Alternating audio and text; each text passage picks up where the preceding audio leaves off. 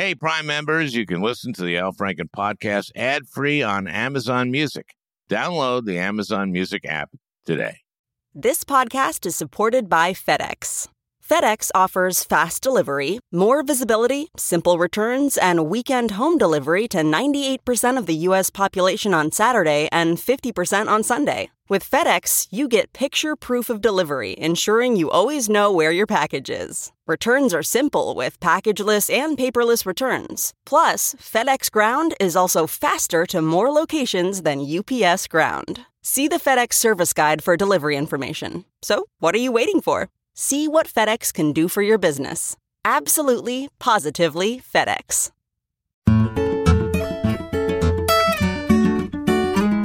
Hey, everybody, extra special podcast today, and I never say that. Well, maybe I have once or twice, but this time I mean it. Adam Schiff, chairman of the House Intelligence Committee, joining me for a second time, and this time, Adam has a book out, huge bestseller, Midnight in Washington, How We Almost Lost Our Democracy and Almost Certainly Will if we Democrats don't get our shit together. I really should have had the book out in front of me there. These long subtitles are hard to remember. But it's something like that. And I read the book. Actually, I read 97.2% of the book with the intention of finishing the remainder 2.8% just right before our conversation. And I knew the exact percentage because I got it on Kindle.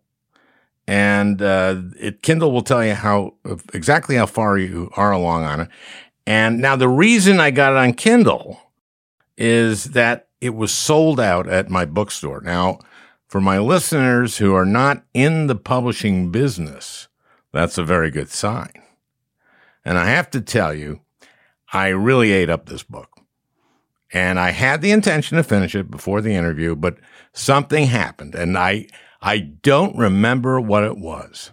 And that's the kind of interesting story my listeners have grown to expect on this podcast.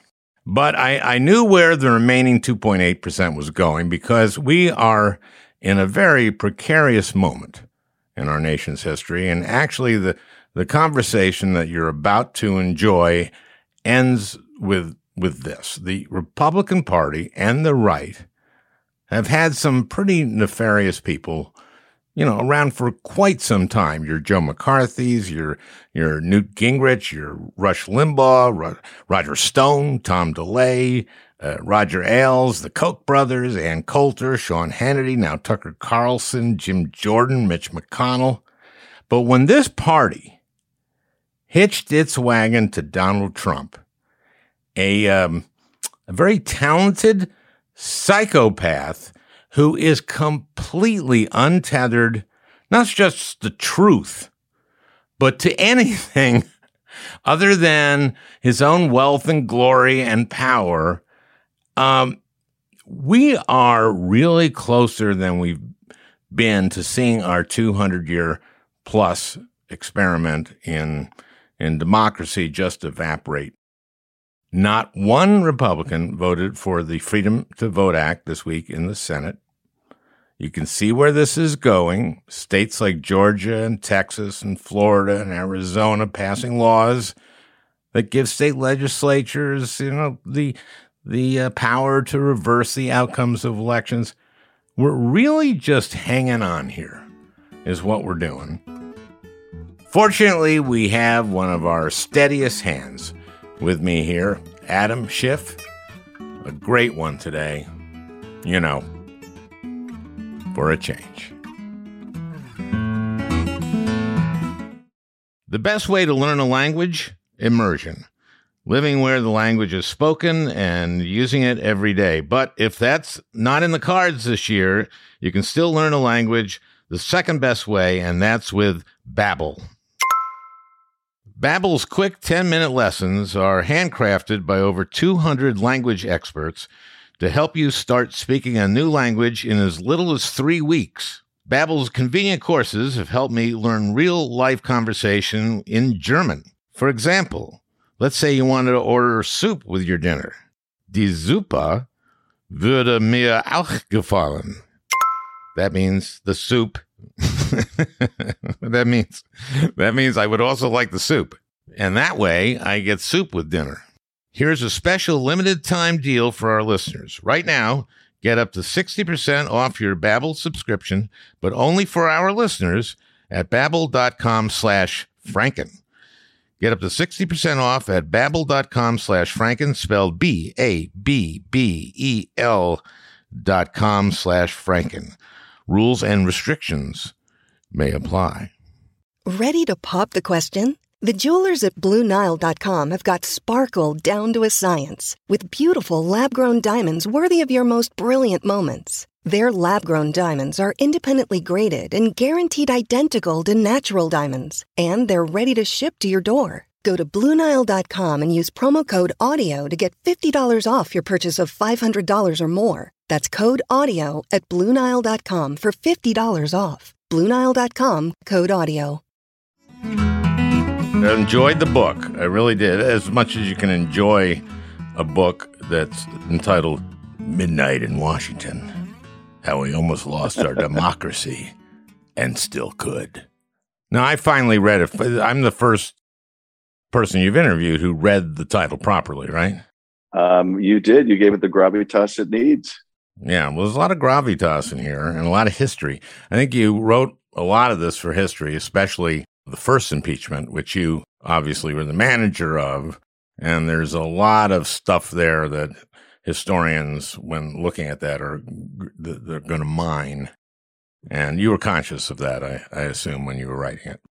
I was really writing with two audiences in mind. I wanted, in the future, historians who are looking back at this period and wanted to study the impeachments of Donald Trump, to have a book that went through it and explained how it happened and why we chose that remedy and what it was like to actually try the case and what the atmosphere was like in the Senate.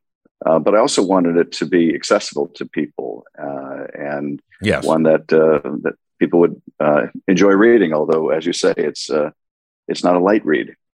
Well, I would say, though, it's more enjoyable to read, given that you're including so much detail and the reason behind every move. And it's fascinating because it tells you how something like this works and how a team like the managers in your case, how that worked and how it worked to get the impeachment and what the inside looks like. I think it's more interesting to see the blow by blow and the motivation behind it.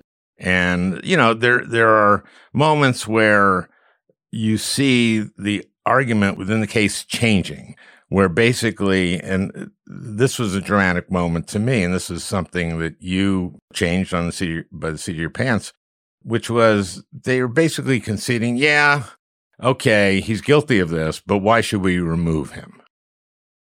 And I thought that was a very dramatic pivot point. That's exactly right. The Republicans, many of them would go out to the cameras during the course of the trial, and they would repeat the president's mantra of defense that there had been no quid pro quo, that the president hadn't withheld hundreds of millions of dollars in military aid to coerce Ukraine into helping him cheat in the election. But it soon became apparent to me that they didn't believe that at all, that they didn't believe the president at all. In fact, I think Ted Cruz was reported told the Trump defense team to stop making that argument of no quid pro quo because nobody believed them.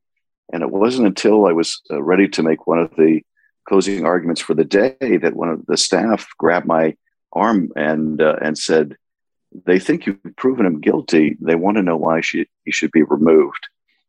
And I have to say, it shouldn't have come to me as such a revelation that the senators were all acknowledging that we'd proven him guilty, and that they still, had a question about why he should be removed. After all, if a president is going to withhold money from an ally who's at war with our adversary, the Russians, to get their help in cheating in the election, you would think that would be enough, but it wasn't. And so I did make that pivot to talking about why he was such a danger to the country, things that I didn't really have to prove, like his lack of morality, his inability to tell right from wrong, his fundamental untruthfulness and indecency, all the many reasons why leaving him in office would be so dangerous. It was nice that you could use shorthand for that and didn't have to explain much. His lack of morality, and everybody going, oh, yeah. His lack of truthfulness, okay. You don't have to go any further. We got it. We know that one. But what you basically said was he's going to keep doing it. If you quit him, he's going to keep doing this. And guess what happened? He kept doing it. You know how small that Senate floor is. It's so much different than being in the House. You can see everyone's expression. You can see if they're paying attention, if they're moved or they're falling asleep or what the situation is. And when I would make those comments about Trump's lack of decency, his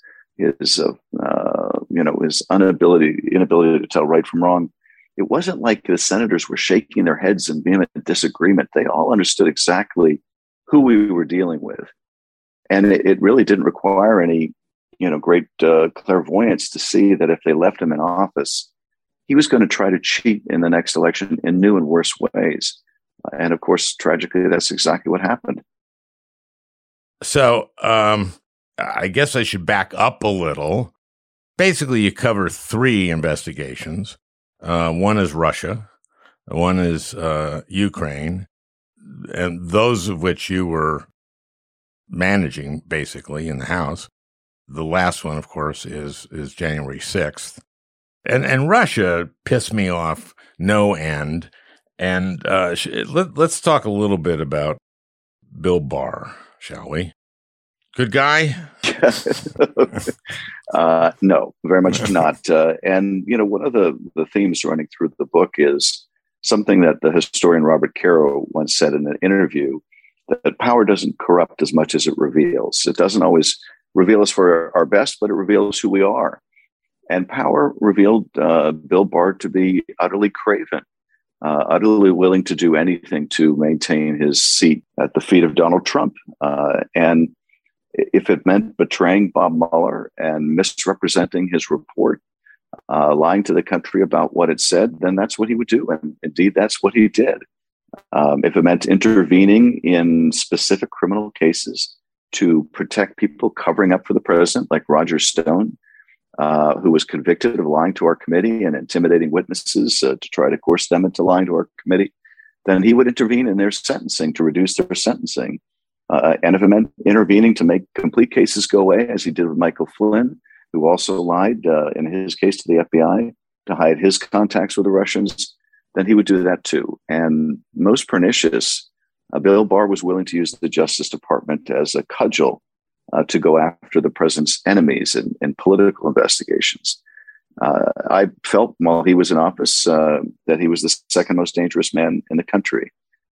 And you wouldn't have known this about Bill Barr, I think, from when he served during the George W. Bush administration, because he was surrounded by a different kind of people then. But surrounded by Donald Trump and his cronies, he revealed himself, I think, to be just as craven as his boss. He sort of auditioned for the job by writing an opinion or an editorial that basically said, you can't, impeach this guy. You can't convict this guy of what he did, right? That's exactly right. He wrote this lengthy memorandum, castigating the Mueller investigation, and that was his audition. That was his job application. I don't think he should have ever been confirmed, given that history. And even then, when he was asked during his confirmation whether he would recuse himself, he said that he would seek the opinion of the ethics lawyers at the Department of Justice, but he refused to agree to follow their advice. Yeah, that's great. I'm sure because he knew exactly what they would say. I will seek their opinion and then ignore it if I choose exactly. to. Yeah, he became his Roy Cohn. Yes, that's exactly right. Here's my bugaboo. Did Barr at any point say there was no collusion, or did he just hint at that in any of his public pronouncements? Oh, no, he absolutely denied collusion. And, first he, as you'll recall, he issued his summary, right, misrepresenting the report. But then when he finally had to release the report after waiting weeks, letting his summary essentially form the public narrative, even though Bob Mueller had written his own summary, which Barr refused to publish. So Barr wanted to publish Barr's summary, which would mislead the public, and then wait for weeks until he would release the report and the public would see that his summary had been a lie. But even when Barr was going to release the report, he didn't do it without first doing a press conference to misrepresent it again. And in that press conference, he just echoed the president's claims of no collusion and went in to talk about how sympathetic a situation Trump was in and how he fully cooperated, which was another lie, right? Because, of course, he refused to even testify. And Rosenstein was behind him. That's what puzzled me, because Rosenstein had to know he was lying. Yes, yes. So what's the deal with that? Well, I write about that too. And I think with Rod Rosenstein, he just wasn't strong enough to stand up to someone as corrupt as the president and Bill Barr. It wasn't that Rod Rosenstein himself was bad or corrupt, but he didn't have the strength to stand up to others who were. And so he allowed himself to be used as a prop during that false press conference.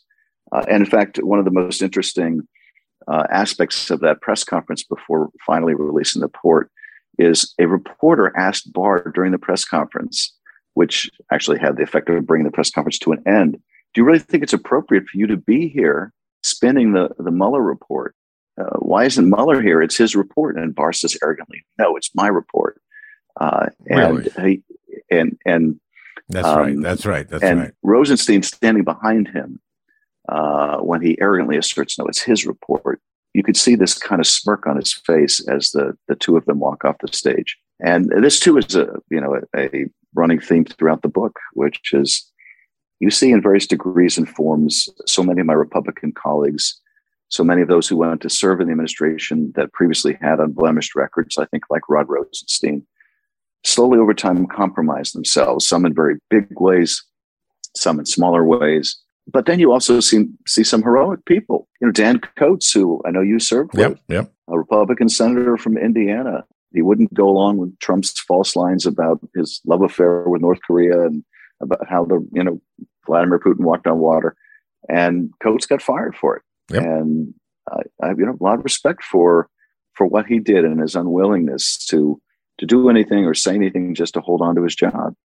Let's talk about that press conference, though. And let's talk about the collusion. First of all, Mueller, on page 2 of the report, says we're not looking at collusion.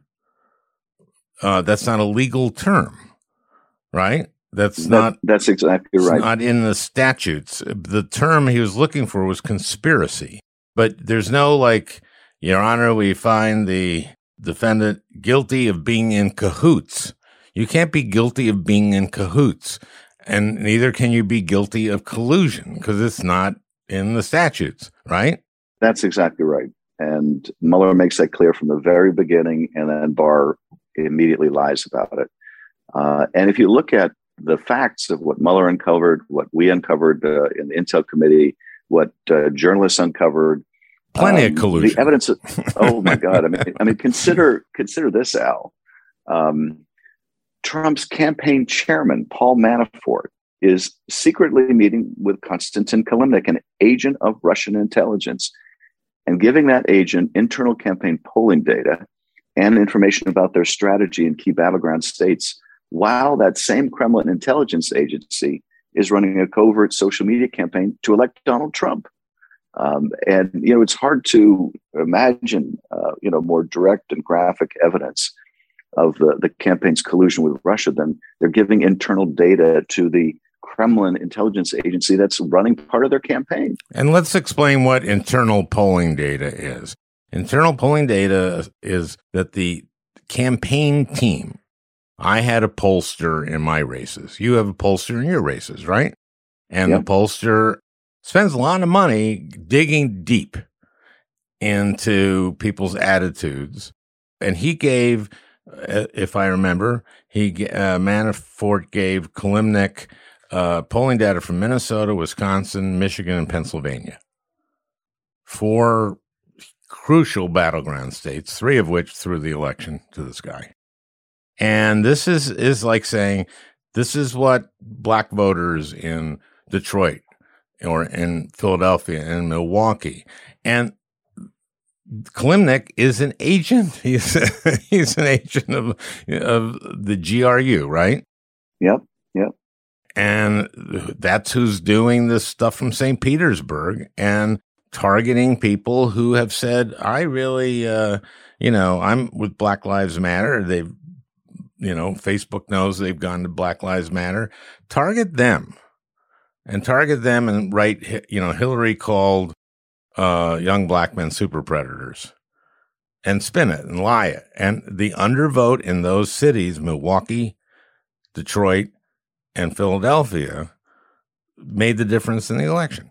Yep. I mean, if you're the Kremlin and you're running a clandestine social media campaign to help elect Donald Trump, which is what they were doing, they had a whole team of people in St. Petersburg whose full-time job was helping Donald Trump win. And you want to know what messages resonate and where to target them, what issues really divide the Democratic base and would discourage people from voting or enrage the conservatives and turn them out to vote, then you want internal campaign polling data. But of course, this was just one illustration of what the Trump campaign and the Russians were doing. The Russians hacked the Clinton emails and they told the Trump campaign they had done so. They offered dirt on Hillary to the Trump campaign, and the president's son said, we'd love it. And the list goes on and on. But one thing that I think gets lost too in all of this is it was the day after Bob Mueller testified and Donald Trump thought he had finally beaten the rap for his Russia misconduct. It was the day after that he was on the phone with the president of Ukraine asking for yet another country's help to cheat in yet another election. And to me, who had been an opponent of impeachment, I was not one of those people urging that we impeach the president the moment he got elected.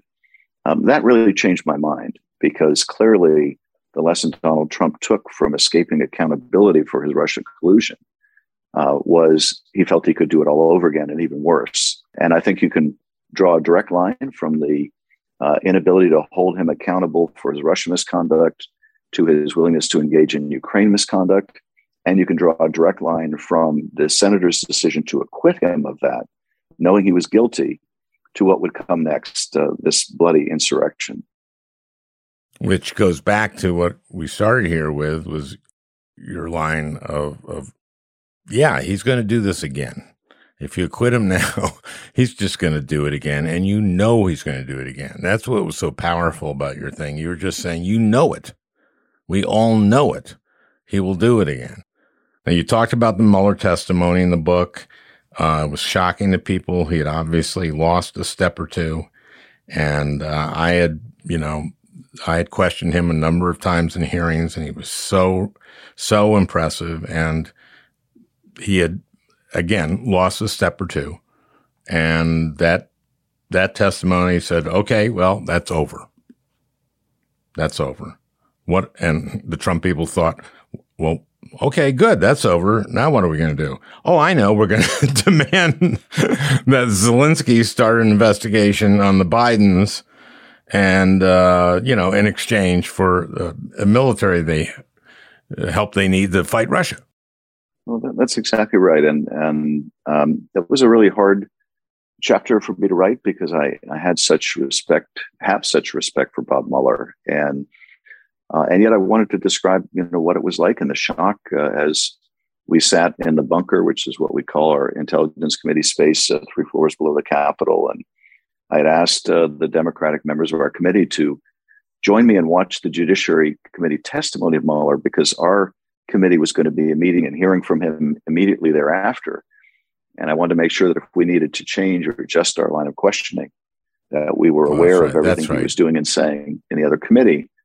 And within the first 5 minutes, I was shocked at how much he had changed, and quickly, encouraged my Intel committee members to cut down the number of their questions and the length of their questions, not seek narrative answers that we weren't going to get. And we had to completely retool in a heartbeat. And it was, I suddenly understood why Mueller had been so reluctant to testify, and his staff had been so protective of him. And, had I known, I would not have pushed so hard to get him to come in, and probably would not have pushed to have him come in at all. I read that part, and I have to wonder. I know you said that his team was saying, like, don't. But why didn't they just go, no, don't? Because the one with the Judiciary Committee, the first one really hurt and kind of ended the Russia investigation. And kind of that was it. But of course, Zelensky. Yeah. Well, and I remember when the White House was forced to release the call record of that discussion between Trump and Zelensky. I was back in the bunker, and we finally get this record of the call. We were shocked that it was so blatant, what he was demanding of the president of Ukraine. And the more shocking it was as we read on, the more amazed we were that they had released the thing, that Trump somehow thought this was going to help him. And there was this chorus of expletives around the room as all of us were reacting to just how heavy. Holy moly! People were saying, "Gee whiz!" Exactly. Wow. Gee, did you hear that? My goodness. And, the funniest part about this is that you did this thing after we'd all heard the tape of doing an impression of him as if he was a mafia boss, because it basically was a shakedown. So you kind of did like, oh, yeah, Ukraine's a nice place. Be a real shame if Putin were to attack you and you had nothing to respond with, something like that. So you did. And they came back with, how dare he change the words that Trump said in his phone call to Zelensky, as if you were actually saying, this is what the president said. The president said, you have a really nice country there, Ukraine, but we're going to have mafia guys kill you if you don't. And they didn't stop with that.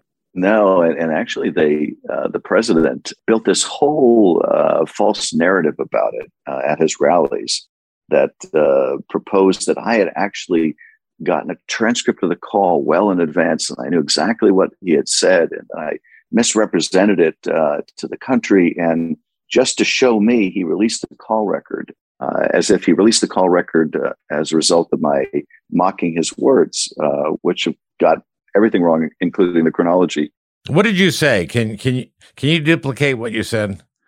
Oh, I basically said that this was, this call in sum and substance was like a mob boss shaking someone down.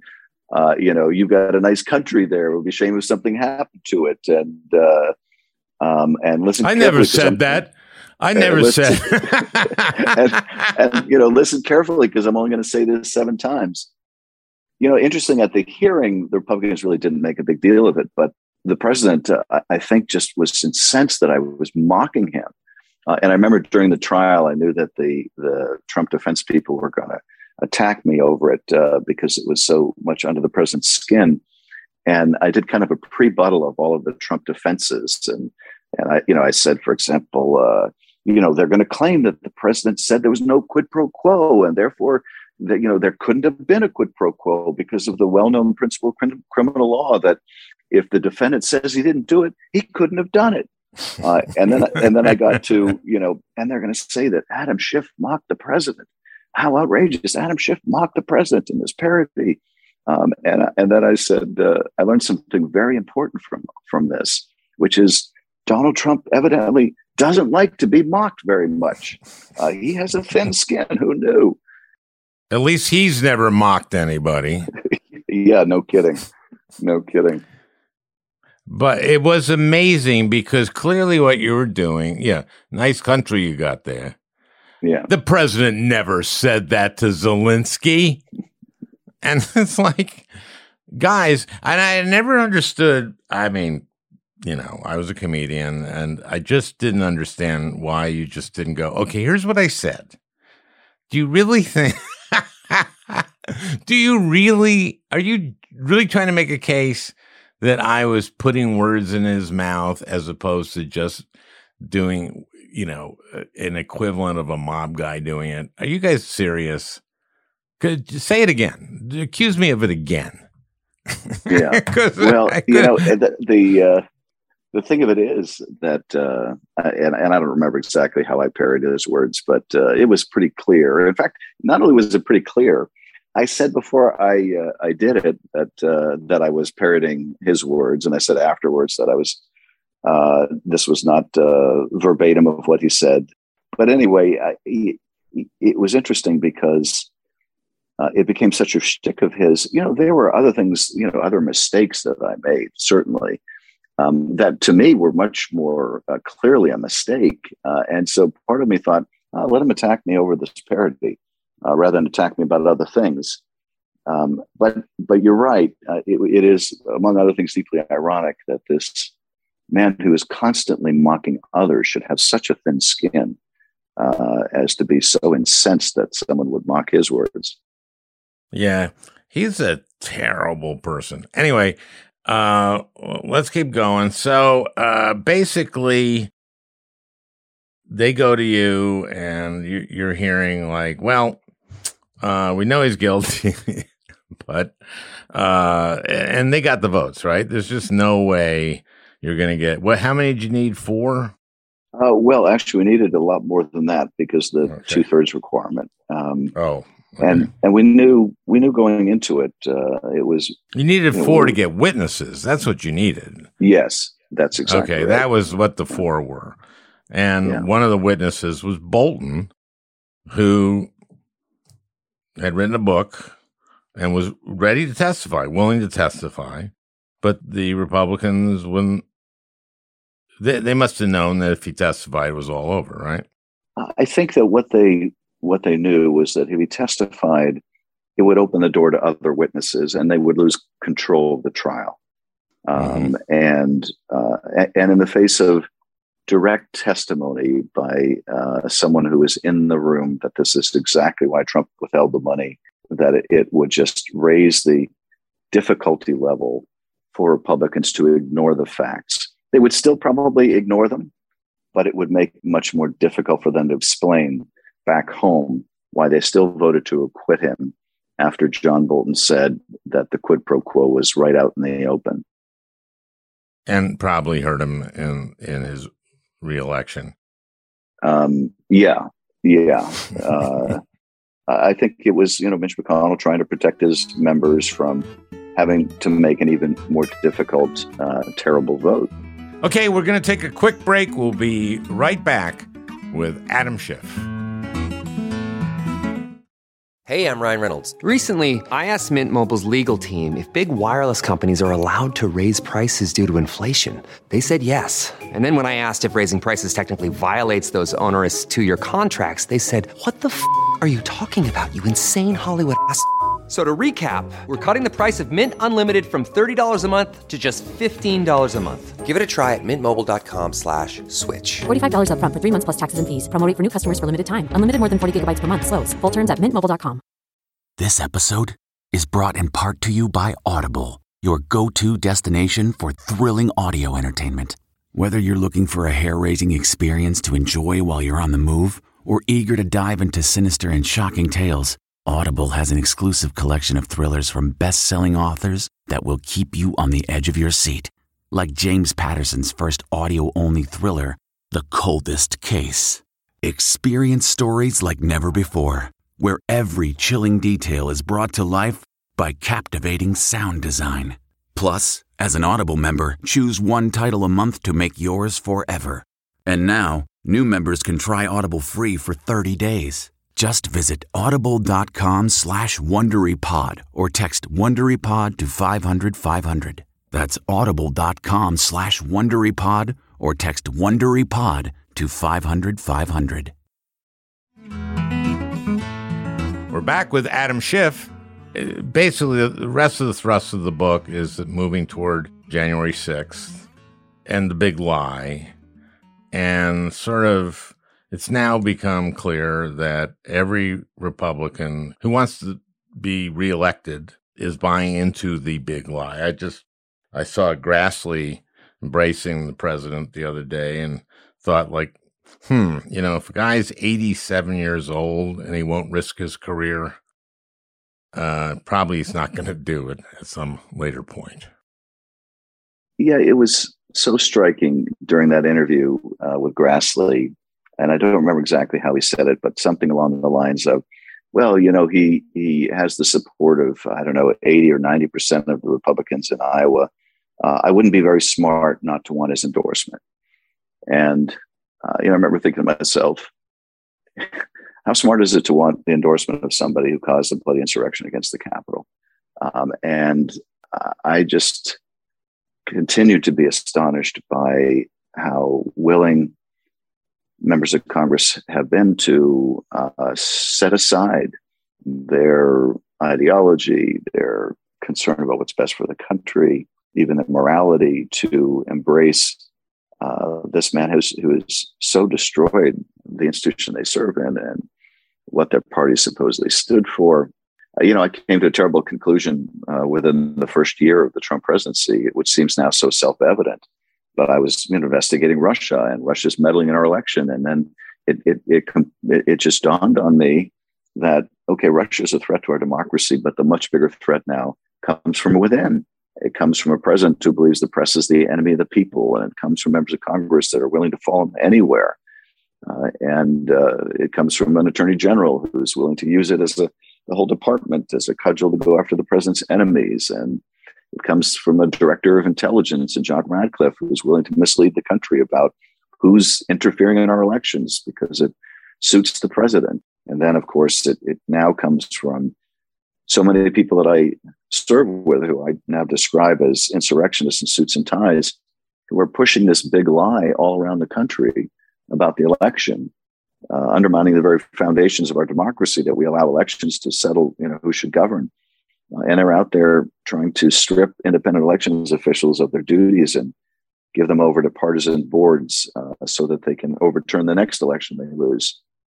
It's very, very clear what's causing this threat to our democracy now. And it's not predominantly Vladimir Putin. It's Donald Trump and those that are following him down this dangerous path. We've arrived at this moment now, right now, where everything you just said speaks to the peril that we're in of losing our democracy, because we've seen these laws pass in a number of states, which will give state legislatures the ability to overturn election results determined by people like secretaries of state. And unless we fix that, there's no real reason to believe that they will not steal the next presidential election, let alone this next midterm. That to me is the paramount danger the country faces. And for that reason, I think we all have a duty right now to do everything within our power to protect the democracy. And as we're fighting to get H.R. 1 passed and the John Lewis bill passed, we need to employ a dual strategy of a legislative strategy along those lines, but also we need to use a Stacey Abrams-like effort in every single state in the union and be out there organizing and overcoming any hurdles put in our way. If they try to monkey around with the ballot box, then we're going to have to use litigation and poll watchers and do everything we can. One of the things that I go to great pains to do in the book is talk about the heroic stories of the time, the Marie Yovanovitches and the Alexander Vindmans, Fiona Hills and Bill Taylors and others, so that people are inspired to defend our democracy right now. These are all people who came forward in the Ukraine piece of this. Vindman, of course, the emigre from Russia, from the Soviet Union, who had to leave the military and had been on the call. And then Ivanovich, who was the ambassador who was put in some jeopardy and danger. All these people who showed up and, risked a lot for our democracy. My question is that it feels like it's up to the Senate now to take some risks for our democracy. And the risk is changing the filibuster rules, and not even necessarily getting rid of the filibuster, but I've talked about modifying the filibuster in such a way that you need 41 to sustain a filibuster, and they have to stay on the floor, and you have to do a talking filibuster. And I think, knowing my former colleagues, they couldn't stay on the floor, 41 of them. You can cycle 9 in and out, but they wouldn't be able to stay there that long. And I'd like to see the debate on the Freedom to Vote Act. Yeah. To me, that's where your book leads, I believe, is on that, because Stacey Abrams turned them out. Thank God we won Georgia and we won those 2 runoffs. Thank God that we wouldn't have the majority in the Senate if it weren't for that. But if they can reverse this, if they can take it away from a Raffensperger and give it to the state legislature, and the state legislature can give him 11,780 votes, then it doesn't matter how big our turnout is. No, you're absolutely right. We need to change the nature of the filibuster, do a carve out for voting rights, or require, as you say, that senators take to the floor and hold the floor. If they're going to oppose measures to protect the integrity of our elections, then let them take to the floor and explain to the country over and over and over again why they're so determined to disenfranchise people of color, or strip people who are independent professionals of their responsibility to oversee elections and replace them with partisan hacks allied to the former president. It shouldn't be that hard. And my own sense of it is during the first trial, we were trying to persuade Joe Manchin to convict someone who had won his state by, probably 30 points. That was a much higher hurdle, frankly, than persuading him that he should protect the voting rights of the people of his state. And he was one of the co-authors of this latest election reform bill. I mean, with Klobuchar and others, and Warnock. I think he really cares about this, and I think this is something he has considered, this modification. So I have some hope. I do too. I think there's a real pathway here, and we just need to find it. And I think it'll require President Biden's personal time on task with Joe Manchin to work with him to figure out, okay, what's the pathway? And I'm hoping that the Senate taking up the legislation this week is a way of demonstrating to Joe Manchin that they're trying to do everything to make it bipartisan. But if they can't, then we need to take whatever steps are necessary to protect people's right to vote. I don't think they'll get one Republican vote. I don't think so either.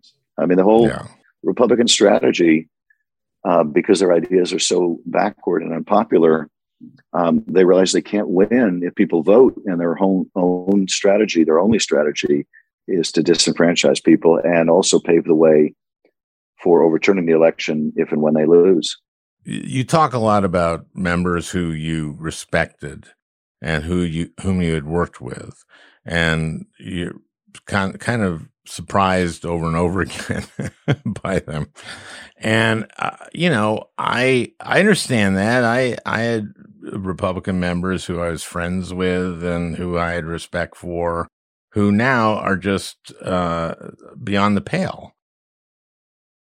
But a lot of this was happening before. The Tea Party, that faction, the Jim Jordans, there are a lot of them. We have like two parties, and one party is just there's nothing there now anymore. That's exactly right. The Republican Party and its leadership have become a autocratic cult around the former president. They're not a party of ideas. They're just a party beholden to a single person, a single deeply flawed person. And it was hard to watch how these people that I work with, who I believed, I respected them because I believed that they believed what they were saying. It turns out they didn't believe it at all. But you're right. It did start before Trump. I think Benghazi was the first demonstrable proof that Republicans were willing to create a complete alternate factual universe that people could live in and use even the tragic death of 4 Americans to demonize and attack a presidential candidate But even well before that, I tell a story in the book about sitting on the plane flying to D.C. next to Kevin McCarthy and having a conversation with him. And then when we land, he went off to the press and completely misrepresented our conversation. I went up to him on the House floor the next morning, and I said, Kevin, if we're having a private conversation on the plane, I would have thought it was a private conversation. But I said the exact opposite of what you told the press. And he looks at me and he says, yeah, I know, Adam, but you know how it goes. You know how it goes. And yeah, you know how it goes. And I said, no, Kevin, I don't know how it goes. You just make stuff up, and that's how you operate, because that's not how I operate. But it is how he operates. And in that respect, he was really made for a moment like this, when his party and his party's leader cares nothing about the truth, is willing to make up any false narrative about anything, do anything, say anything in order to gain power and keep it. And, of all the things that Trump and his acolytes did over the last 4 years, few are as destructive as this relentless attack on the truth. I wrote a book called Lies and the Lying Liars Who Tell Them. Oh, great book. Balance, look at the right. Thank you. This has been happening. And, it's bad when you see James Langford of Oklahoma, just not willing to say the big lie is a lie. It's one thing, Jim Jordan, you can count on saying the big lie is true. I mean, someday I want to talk to you. Just we don't have time; we have to go, and I want to respect your time, because I know you're tremendously busy, and your job is chairman of the Intel Committee, and you're also on the January 6th committee, or the commission there. And anyway, I just really enjoyed the book. And there's a lot of history in this book, but in a way that's I just found fascinating. And so thank you for the book. Well, thank you. And one last thing I'll say about Midnight in Washington, because you mentioned Jim Jordan. One of the most frequent questions I get is whether Republicans really believe the things they say publicly. That is, what do they do and what do they say in private? And, Jim Jordan, I think, is one of those people for whom this is all just a game. There's your team, there's our team, and you just do whatever you have to do, lie, cheat, steal to win. And if he got benched by his team, he'd probably offer to play for our team. And so, I think the decline of the Republican Party has been a long time in the making. But you had this supremely talented grifter come along named Donald Trump. And the conservatives thought they could make use of his popularity and populism, and he just ate their lunch. And now he owns that party. They will do whatever he wants, including lie about an election and undermine the fabric of our democracy. And until that party is taken back by conservatives and people with an ideology, there's no accommodating them. There's no accommodating an autocratic cult. They're just going to have to be beaten at the polls. And people can't despair. We don't have that luxury. We need to organize. We need to get our legislative work done. And on the ground, we need to do our job so that we can look back on this time as a terrible gauntlet that we had to run, but we ran it, we got through it, and moved the country forward. Yeah, that's the spirit, and I know that's what's going to happen, because I'm an optimist, and I never think that the bad guys will win. Amen. I'm sorry. That was a little sarcastic, but thank you. Thank you, Adam. I really appreciate it. Thank you, Congressman. Thank you, Mr. Chairman. Thank you. Thank you. No, please. Wonderful to talk to you again. You take care of yourself. You too. Well, I hope you enjoyed listening. That beautiful music is by Leo Kottke, the great Leo Kottke. I want to thank Peter Ogburn for producing this podcast. We'll talk again next week.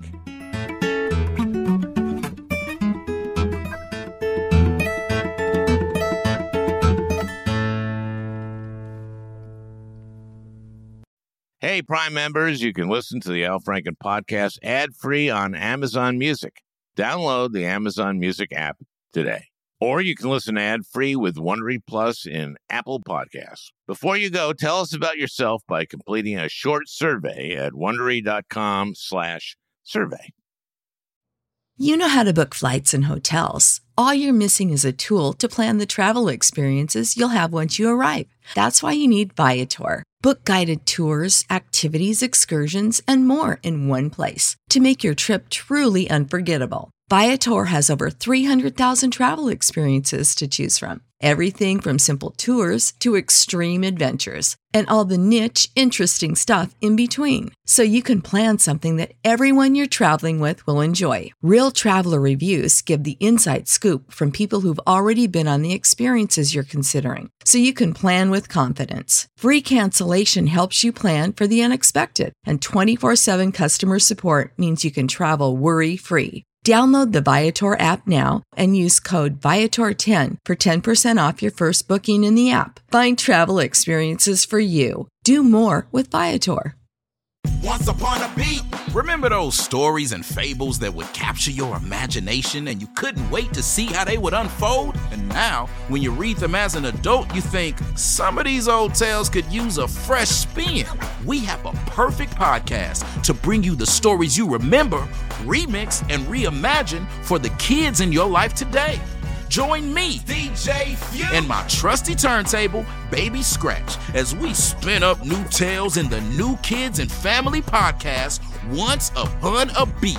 Wondery and Tinkercast are bringing you a jam-packed, music-filled weekly party where hip-hop and fables meet. It's Once Upon a Beat. Follow Once Upon a Beat on the Wondery app or wherever you get your podcasts. You can listen to Once Upon a Beat early and ad-free right now by joining Wondery Plus in the Wondery app or Wondery Kids Plus in Apple Podcasts. Once Upon a Beat.